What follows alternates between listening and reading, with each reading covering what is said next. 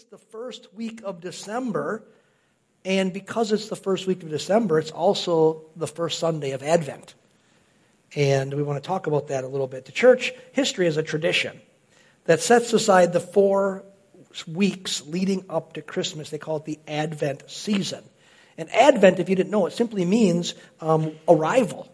And so it's waiting for the arrival of, it could be a notable person or an event. And for us, it's the arrival of Jesus. We're waiting for the arrival of Jesus at Christmas. And each of the weeks of Advent has a particular theme. And generally, week 1 is hope, week 2 is peace, week 3 is love, and week 4 is joy. And as part of the ways that these weeks are celebrated and remembered is that the church historically has what's called an Advent wreath. And we've been doing this the last couple of years where we have an Advent wreath. And what we do is every single week we light one of the candles of the Advent wreath to remember that, hey, it's getting closer. It's getting closer. Jesus is coming. And the Advent wreath has some symbolism to it.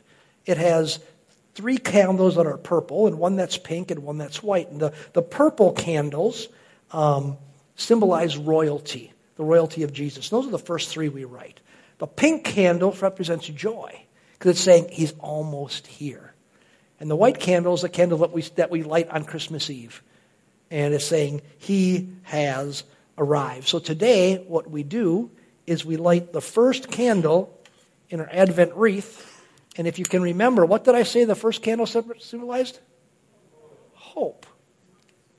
It says the prophecy candle. It's talking about the hope in the fulfillment of prophecy. And that we can trust future prophecy that the Bible says things are going to happen because what it said about the past has already happened. You see, the story of Jesus' birth actually began thousands of years before Jesus was born. God had promised through Scripture, through prophets, to the people of Israel that he was going to provide a deliverer. The term that they understood was Messiah or Savior. To save them from their sins is what he meant. They kind of thought it had a lot more to do with saving them from political oppression. But God had promised his deliverer was coming. And for centuries, the people had waited with great hope for the Messiah to come. One of the prophets that prophesied about his coming was Isaiah. In Isaiah chapter 7, he wrote this. He says, "Therefore the Lord himself will give you a sign. The virgin will be with child and will give birth to a son and will call him Emmanuel," God with us. He said, listen, there's one coming. God's going to give you a sign. This virgin, this baby's coming. He's coming in a special way. And there's all these prophecies, including this one throughout Scripture, promising that one day Jesus would come. And so Jesus isn't just God coming into the world, poof, he happened one day. Jesus is the fulfillment of prophecy.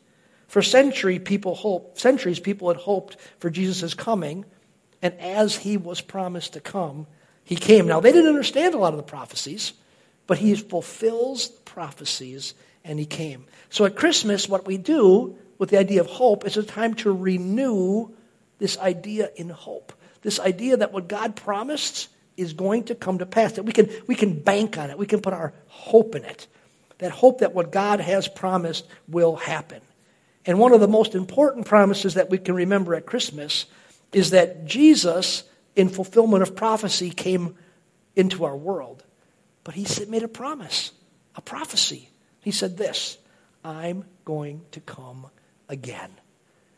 So based on the first coming, we can trust the promise that says Jesus is going to come again. Jesus is coming again. And when he comes, he will establish his kingdom fully and here in reality and restore all things. Remember back last May, we all read together the book, All Things New. And we read that for our missions month. And it talked about the restoration of all things. And that's the hope. We have hope in that promise, the restoration and renewal of a new heaven and a new earth and our lives restored to what they're supposed to have been without the negative effects of sin. He's going to heal all our brokenness. We're going to live for eternity with him in joy. Christmas renews our hope in a blessed future in Christ. So we light the first candle today. And we say, listen, it's not about Santa Claus. It's not about presents. It's about hope. Jesus came once, and he's going to come again. So we start off the Advent season today with what? Hope. All right. So not only is today the first day of Advent, the day of, remember, hope, it's also the final day of our Fruits of the Spirit series. And I hope that this series has been really beneficial for you. Matter of fact, we do our best to figure out if things are working.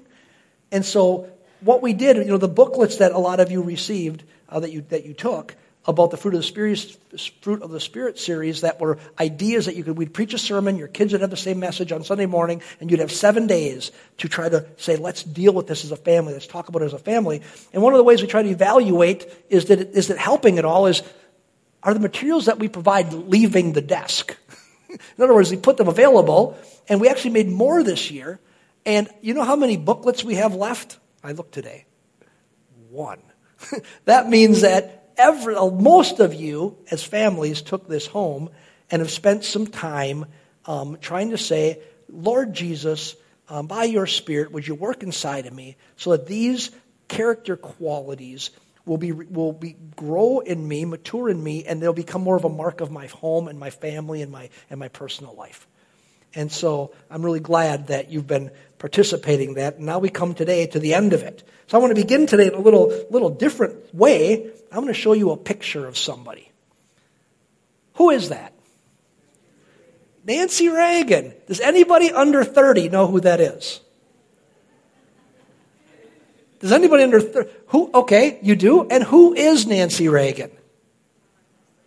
You can consult with each other. So she was President Ronald Reagan's wife, and who is Ronald Reagan's passed away, and she is his wife or was his wife, and she was known for something. You know how first ladies usually have a cause. She had a cause, and her cause was helping people get off of drug addiction. Remember that? Okay, and there was a phrase that Nancy Reagan became known for during that period of time. Does anybody know what the phrase is?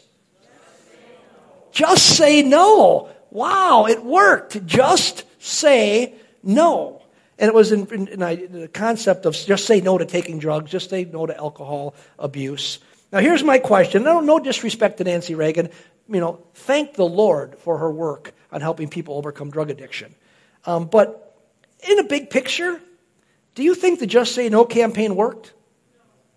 It didn't, did it? Drug and alcohol abuse are worse now than they've ever been. Our prisons are filled. The number one, I talked to our sheriff a while back. He said the entire prison population is different than it used to be, that now almost every single person in prison is directly tied to heroin. Almost every one.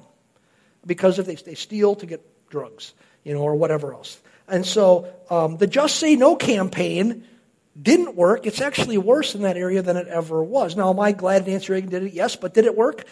Not really. Here's a question. Why didn't it work? Here's why it didn't work. Because people need more than a slogan to overcome temptation. They need the power of God working in their lives. And friends, that's what the fruit of the Spirit, if you've got this by now, 9 weeks into it, that's what the fruit of the Spirit is all about. It's all about the power of God in our lives transforming us into people who are more like Jesus than we were the day before. People who, by the power of God, can overcome the normal, sinful, harmful ways of the world around us and live lives of freedom in Christ. That's what the Apostle Paul is talking about in the fruit of the Spirit. We can live better lives than we can without him. And he wants to help us grow. And this is what the fruit of the Spirit is. And this is what the fruit of the Spirit that we're going to talk about today really is all about. So let's read our text that we've been going over for the last 9 weeks together for the last time. You ought to be able to know it by heart. That's why we've been reading it every week. So it just gets bored into our spirits. Galatians 5:22 and 23 says this. Let's read it together. But the fruit of the Spirit is love, joy, peace, patience, kindness, goodness, faithfulness, gentleness, self-control. Against such things there is no law. So today we come to the last one, self-control. Self-control, it's all about God, by His Spirit, empowering us to be able to just say no to things which are harmful and destructive, and to say yes to those things that are beneficial in our lives. It's the power to live the life and make the decisions that you know are God's best for you. It's not making wrong decisions that lead to harm and regret. It's the Spirit empowering you to be in control of yourself instead of circumstances controlling you. You see, God wants self-control to be a quality. God-inspired, God-empowered self-control to be a quality that is growing in each and every one of us. So the question is, it has to be this: if God wants me to be more self-controlled by the power of the Spirit, how do I live a more self-controlled life? How do I partner with the Holy Spirit in becoming a person? I could say, I'm a self-controlled person. Again, remembering, not self-control in the sense of I'm just trying harder, but self-control in the fact that the Spirit is empowering me to be able to make the choices that are better because He's giving me the strength to do it. So how do we live self-controlled lives? And there's probably a dozen things I could talk about today. But I think there's two that are really relevant that we want to get. That I think if we get these, we'll move towards being more self-controlled people by the power of the Holy Spirit. And these are the two. Number one, I'll tell you them, then we'll explain them. Number one, stand on your identity in Christ. Stand, and I'll explain that. Stand on your identity in Christ. And number two, make God's word your word.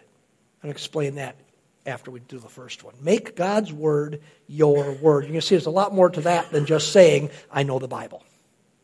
Make God's word your word. So the first one, stand on your identity in Christ. I'm going to start to explain this by telling you a story about me.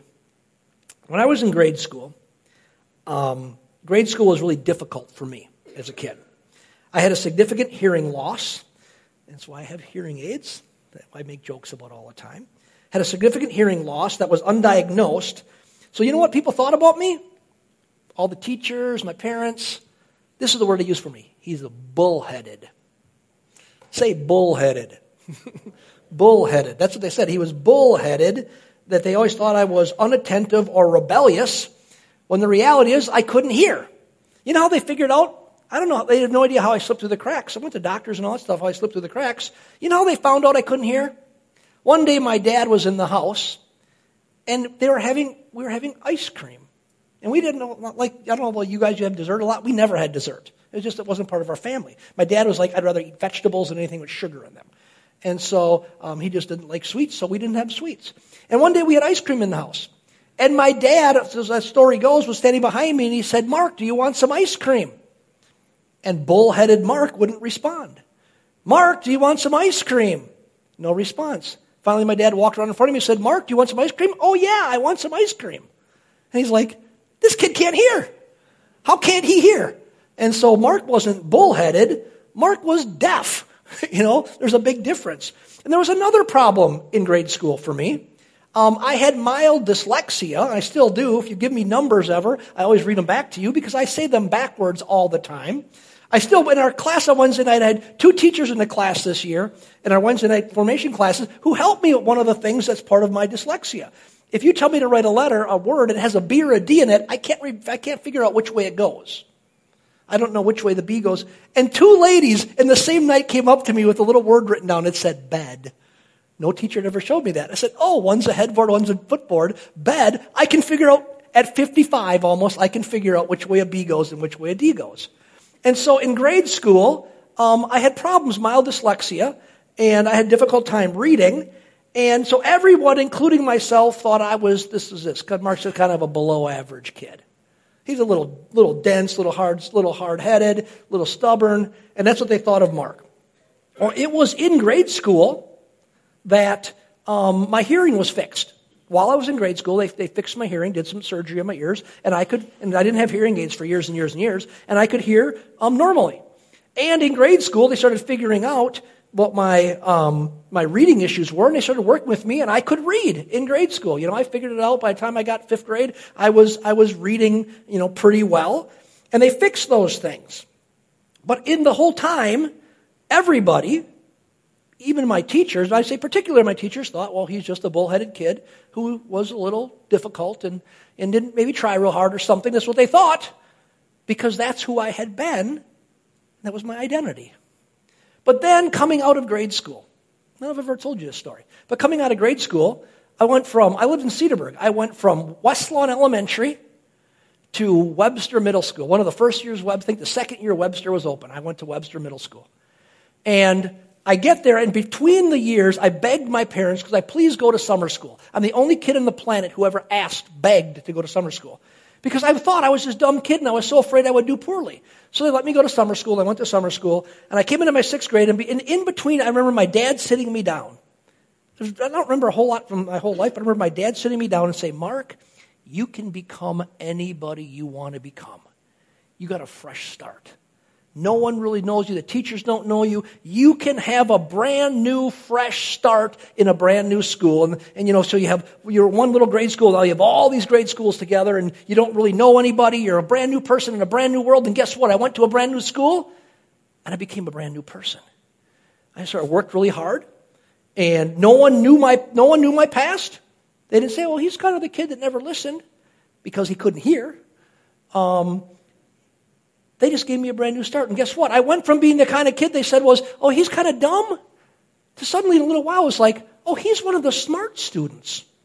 At one point in the term, like, oh, he's one of our eggheads. And I'm like, this kid ain't no egghead.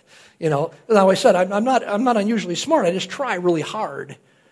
But what happened is the perception began to change, and I started being known as one of the good academic students.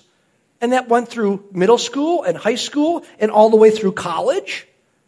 And so it was my image was, oh, Mark is a good academic. Well, here's what I learned during that transition, because the only one who lived it was me. Here's what I learned. I was the same person in grade school that I was in middle school and high school and college. I was the same person. I had the same intelligence. I tried just as hard, because I knew how hard I tried. I tried just as hard, but suddenly I got in a new situation, and I thought different of myself, and other people thought different of me, and I had a new identity. But I wasn't any more intelligent than I ever was in grade school. See, when I believed I could, and you could fill in the blank, I could, blank, blank, blank. When I believed I could, instead of going through life saying I can't, it changed how I acted, it changed what I believed about myself, and it changed how people began to perceive me and act towards me. The thing that changed was my identity. What I believed about myself is what changed. Same person, but people looked at me different. Now this idea of identity has enormous ramifications in the Christian life. It's one thing for a grade school kid going into middle school. That's important. Identity really matters. But in the Christian life, it makes all the difference in the world. Knowing who we are in Christ makes all the difference when it comes to what I do and what I don't do. What I believe I can do and what I say I can't do. And what I found in my life, and it's the truth of Scripture, if you believe you can because it's in line with God and you're looking to His power, it happens. But if you just think, I'm going to give in to that because that's who I am, you'll live that way. So your identity in Christ makes all the difference in the world. Galatians 2:20 speaks to our true identity. It says this, I have been crucified with Christ, and it is no longer I who live, but Christ lives in me. And the life which I now live in the flesh, I live by faith in the Son of God, who loved me and gave Himself up for me. That's a Christian's true identity. My old life is dead. You need a new start? In Christ, you get a new start. Your old life is dead. Your old limitations, your own wrong beliefs, they're dead. And now Christ lives in me. This is truth. This is not religious fairy tale stuff. In Christ, my old life died, and Jesus now lives inside of me by his Spirit. My identity is wrapped up in Jesus. All his wisdom, all his power is available to me, and I believe it because it's my true identity. If I see myself like this, it changes everything. I know Jesus doesn't give in to temptation because his identity says he doesn't. So in Christ, he's in me, so I don't give in to temptation. Why? Because it's just a fact about who I am. Now I got a picture that's going to help you understand this maybe a little bit. A funny picture I saw on Facebook recently.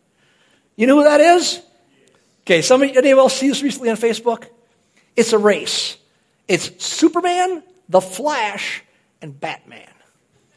And okay, Superman's fast. He can fly, right? And the Flash is called the Flash because he can run, but look what Superman is thinking. He's saying this, I am Batman. You've watched the movies, I am Batman. I am Batman. And that's what he's saying to himself. He said, I believe in myself. He's in the race, he's going to win. Because he's saying, I am Batman. Because here's the reality. What you believe about yourself matters. Let me show you how this works in your life as far as tied to self-control. Grab your Bibles and turn with me to Matthew chapter 4.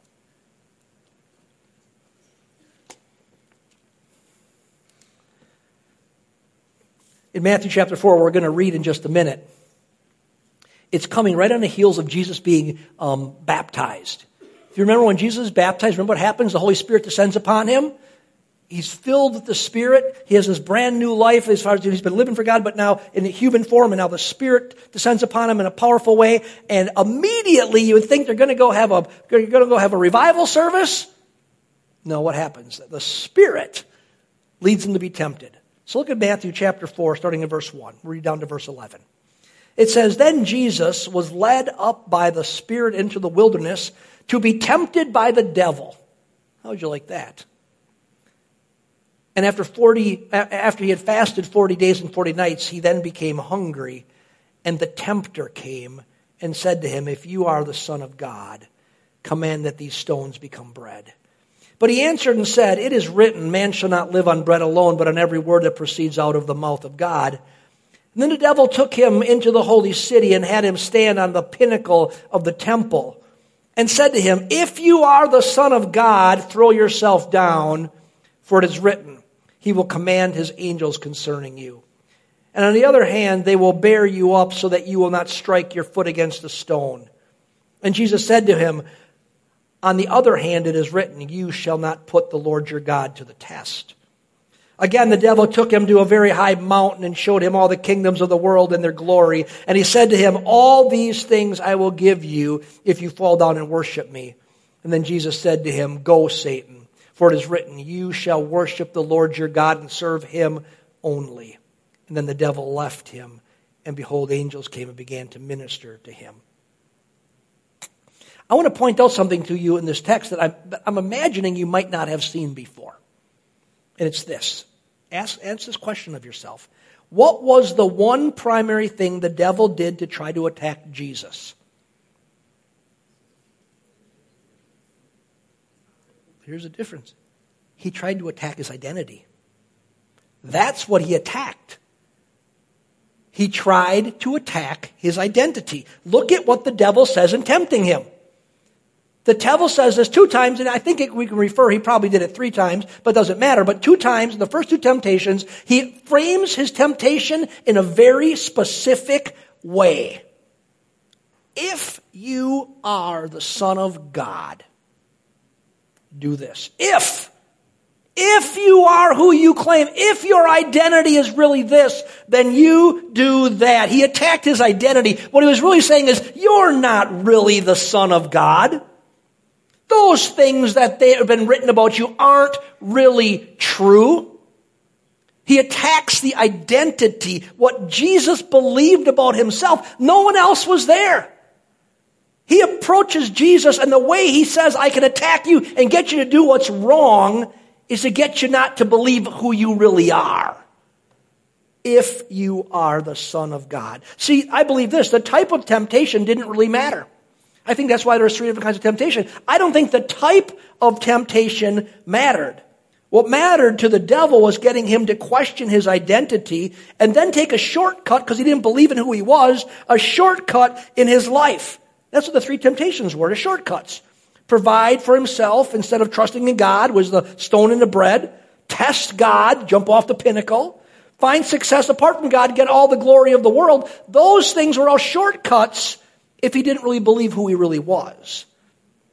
Friends, understand something. The devil doesn't want you to believe the truth about who you are in Christ. Because if you believe the truth, it will change how you see yourself, and as a result, it'll change how you act in this world. You will be self-controlled because you know that that's what is really true about you in Christ, that you're an overcomer in Christ. You can say no because of the Spirit to the wrong things, and you can say yes to the right things because of the power of the Spirit in you, which is all based on who you are in Christ. It's your identity. At the beginning of the chapter that lists the fruit of the Spirit, in Galatians 5 that we've been reading for all these 9 weeks now, in the beginning of that chapter, it starts with this verse. Galatians 5:1, it says this. It was for freedom that Christ set us free. Therefore keep standing firm and do not be subject again to the yoke of slavery. You want to know something, friends? That's your identity in Christ. You are free from the chains of sin. You do not need to be controlled by slavery to sin anymore, because your identity in Christ is an identity of freedom. If you believe it and you receive it and you embody it, it will empower you to live this truth out, to live in your freedom. That's why the devil attacks your identity. He wants you to believe. You know what he wants you to believe about you? You know what he wanted me to believe about me? Mark, you're just too dumb to do anything. You're just dumb. You're a bullhead. You're just dumb. Guess what? It's not true. You know what he wants you to believe about you? You're weak. You're dumb. You can't, whatever that is. You can't stop drinking. You can't stop drugs. You can't stop porn. You can't stop lying. You can't stop cheating. All of those things the devil wants you to believe. You can't. He wants you to believe that's your identity. If he can rob you of your identity, he can keep you in bondage. Friends, that's the opposite of spirit-empowered self-control. Self-control says, I can live according to my identity. I can choose to say no to what is detrimental, and I can choose to say yes to what is beneficial, because I walk with the Spirit and I've been transformed into a brand new person. The old is gone, the new has come. That's who I am in Christ. So when the devil says to you, if you are free, you go, if? Devil, just shut your mouth. If I am free. The Bible says that's my identity. If you can say no to that. If? What do you mean if? God said yes. I don't care what you say. There's no ifs, ands, or buts about it. That's my identity. You stand upon your identity. You confess your identity. You say, that's who I am in Christ. That's how you become an overcomer. That's what self-control is all about. There's no ifs. Say, this is who I am in Christ. That's where self-control starts. So it starts by standing on your true identity, but then it continues. It continues by determining something in your life, by determining to make God's word your word. I'll explain that. That's the next step in living a self-controlled life. Think back to Jesus, the three temptations. In each case, he chose to make God's word his word. In other words, he didn't try to rationalize the situation away. He didn't say, well, you know what, it really would. We'll eventually be worshipped by everybody, so why don't I just take this way? He didn't do that. He didn't try to rationalize God's way. He didn't try to disregard what God's word said. In each case, he answered Satan this way. It is written. This is what God's word says. God says it. It's his word. I'm going to make it my word. It's not up for debate. Let's remember something about Christian self-control. It's more than just trying real hard to just say no. It's a life surrendered to walking in the reality of the Spirit. It's seeking the Spirit's guidance and empowerment. So Christian self-control is the ability to choose to live in line with what God says is good and best for your life. And in order to do that, we need to know what choices to make in life all the time. Well, guess what? God has made a lot of those choices for us already in life. He's given them to us through the Scriptures, through the Bible. You see, I don't have to wrestle with what to do in many situations because God has already made it clear. I know what to do. So if I determine to make God's word my word, then some things that could trip me up are non-issues because I won't even entertain the option of doing the contrary. Because I just say, God's word is my word. Here's what we do a lot of times, friends, though. We say, God's word is cool, God's word is something, God's word is interesting, God's word is truth, but it's not necessarily my word. We do it all the time.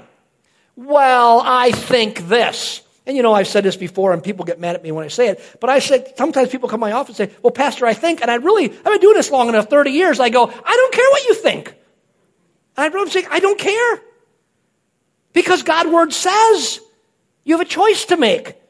You have a choice to make. If you're going to live the self-controlled life, the empowered self-controlled life, part of what you need is God's empowered, inspired word to show you how to live. And if we live in this generation that just says, you have your right to make all your choices, I'm telling you, you can, but you will be harmed because of that mentality, that theology. A key to self-control is saying, living the best life, that's what self-control is about. Living the best life is saying, God's word is my word, it's not up for debate. Well, let me give you an example of this from Scripture. Turn your Bible all the way back to the beginning, Genesis chapter 39. Genesis 39.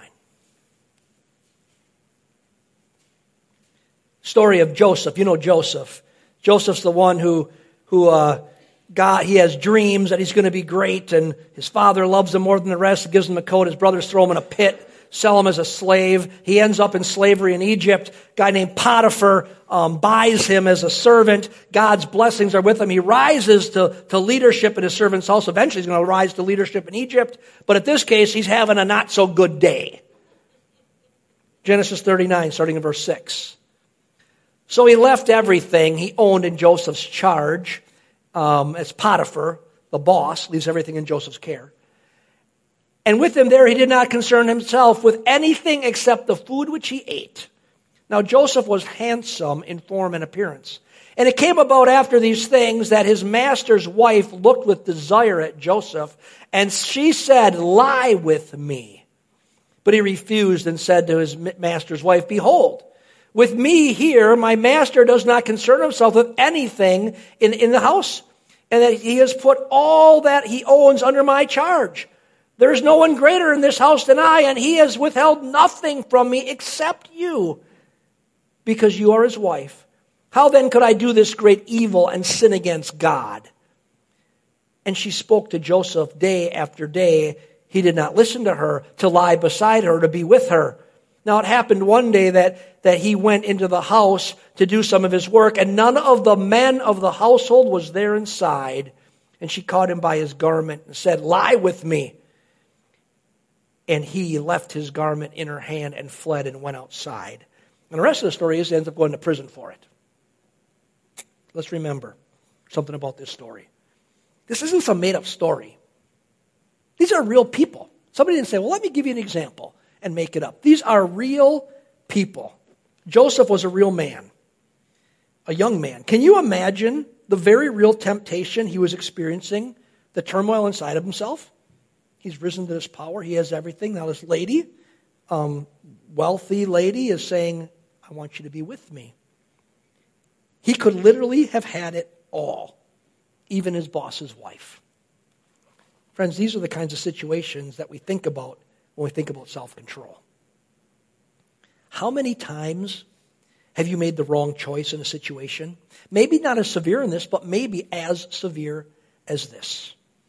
And you look back and you wish you could have exercised a greater level of self-control. You could have chose the better path because you really knew it was a better path. Friends, look how easily Joseph made the decision to do the right thing that he didn't have to regret later. Look what he says. How could I do this great evil and sin against God? What's he referring to? He knew God's word. He knew the law. The law said, thou shalt not commit adultery. He had determined long before this encounter to make God's word his word. So here's the deal. There was no decision to be made. That's the mistake we make. If you don't settle in your heart God's word's your word, you come into every situation brand new, trying to figure out what are you going to do, and you try to muster the control to do the right thing because it's not you have not set it in your heart that God already made some decisions for you that you don't even have to entertain the idea. He said, how could I do this? The Bible says, the law says, thou shalt not commit adultery. He had determined to make God's word his word, so there was no decision to be made. The decision was already made. So guess what? No agony, no stress, just self-control, empowered self-control. Now, it ended up costing him in jail, getting tossed in jail. God delivered him out of that, and he ends up being number 2 in Egypt and rescues his whole family. So listen, you go God's way, and it works. No agony, no stress, just self-control when you choose to make God's word your God, your word. He was empowered to do the right thing by the Spirit-empowered Word of God. You have this incredibly empowering tool that God has gifted you with to help you to live on the right path of your blessing and your goodness. Friends, it becomes a lot easier to be self-controlled when you determine in advance that God's Word on any matter is your word on any matter. So you don't have to discuss it. You don't have to think about it. You don't have to agonize about it. So you know what? You know what self-control is all about here? It's about saying, God inspired. Remember, this is about the Spirit helping us. Who inspired the Bible? The Spirit of God. It's Spirit-empowered. It's Spirit-inspired. God's already empowered you with that. But you've got to choose to say, it's my word. So you say, God's word's my word. And then you stand upon your identity in Christ. Who am I? I'm an overcomer. I live in freedom because I died to the old. I lived to Jesus. This is the truth about who I am. Some of you believe lies about yourself. You're not dumb. You're not stupid. You're not incapable. You are wonderfully and beautifully made by Jesus, by God. And His Spirit dwells within you. You can do all things through Christ who strengthens you. That's what self-control is all about. Now, I know this as we wrap up. Maybe self-control is a challenge for you to this point because you didn't get some of these things. I hope what you see today is a path forward. You can't change the past, but you can change today and tomorrow. But you need to walk in the right path.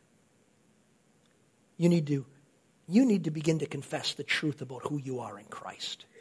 You need to begin to say it out loud. You need to look in the mirror once in a while, every day maybe, and say, take Galatians 2:20 and read it out loud and say, this is the truth of who I am, or Galatians 5:1, and read it every day and say, this is the truth of who I am. This is what God says I am. I don't care what you say I am or you say I am. I care what He says I am, and that's what He says. You need to say it out loud.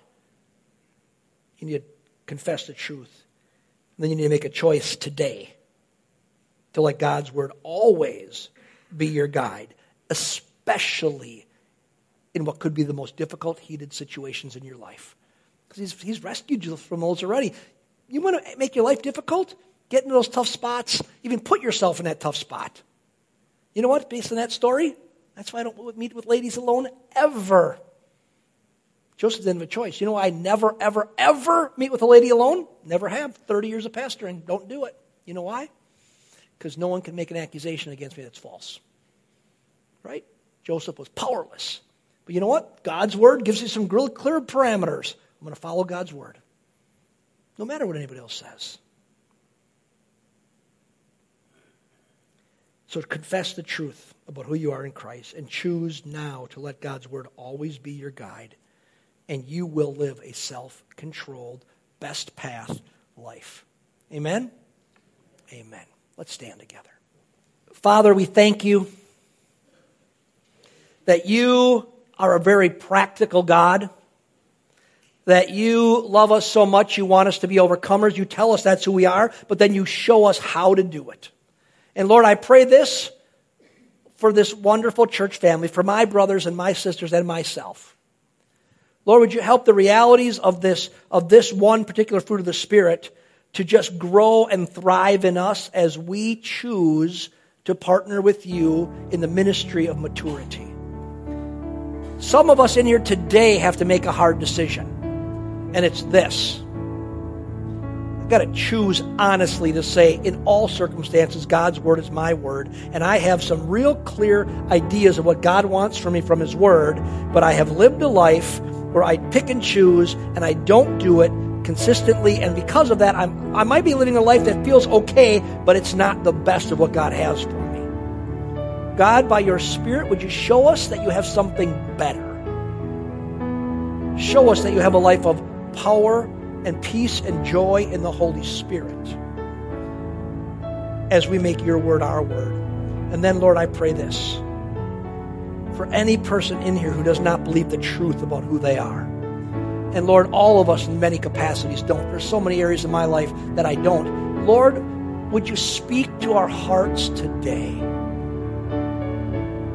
Speak by that still small voice into our hearts today and let us hear your voice reminding us of who you are, who you say we are.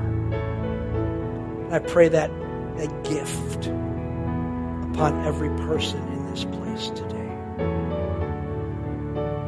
Now, Lord Jesus, as we walk from this place, would you help us walk in the strength of self-control into a world that's a mess and shine like lights in the darkness, drawing people to you so that you can bring wholeness and freedom to those we encounter. So we surrender ourselves to your mission in a dark world. Thank you, Jesus.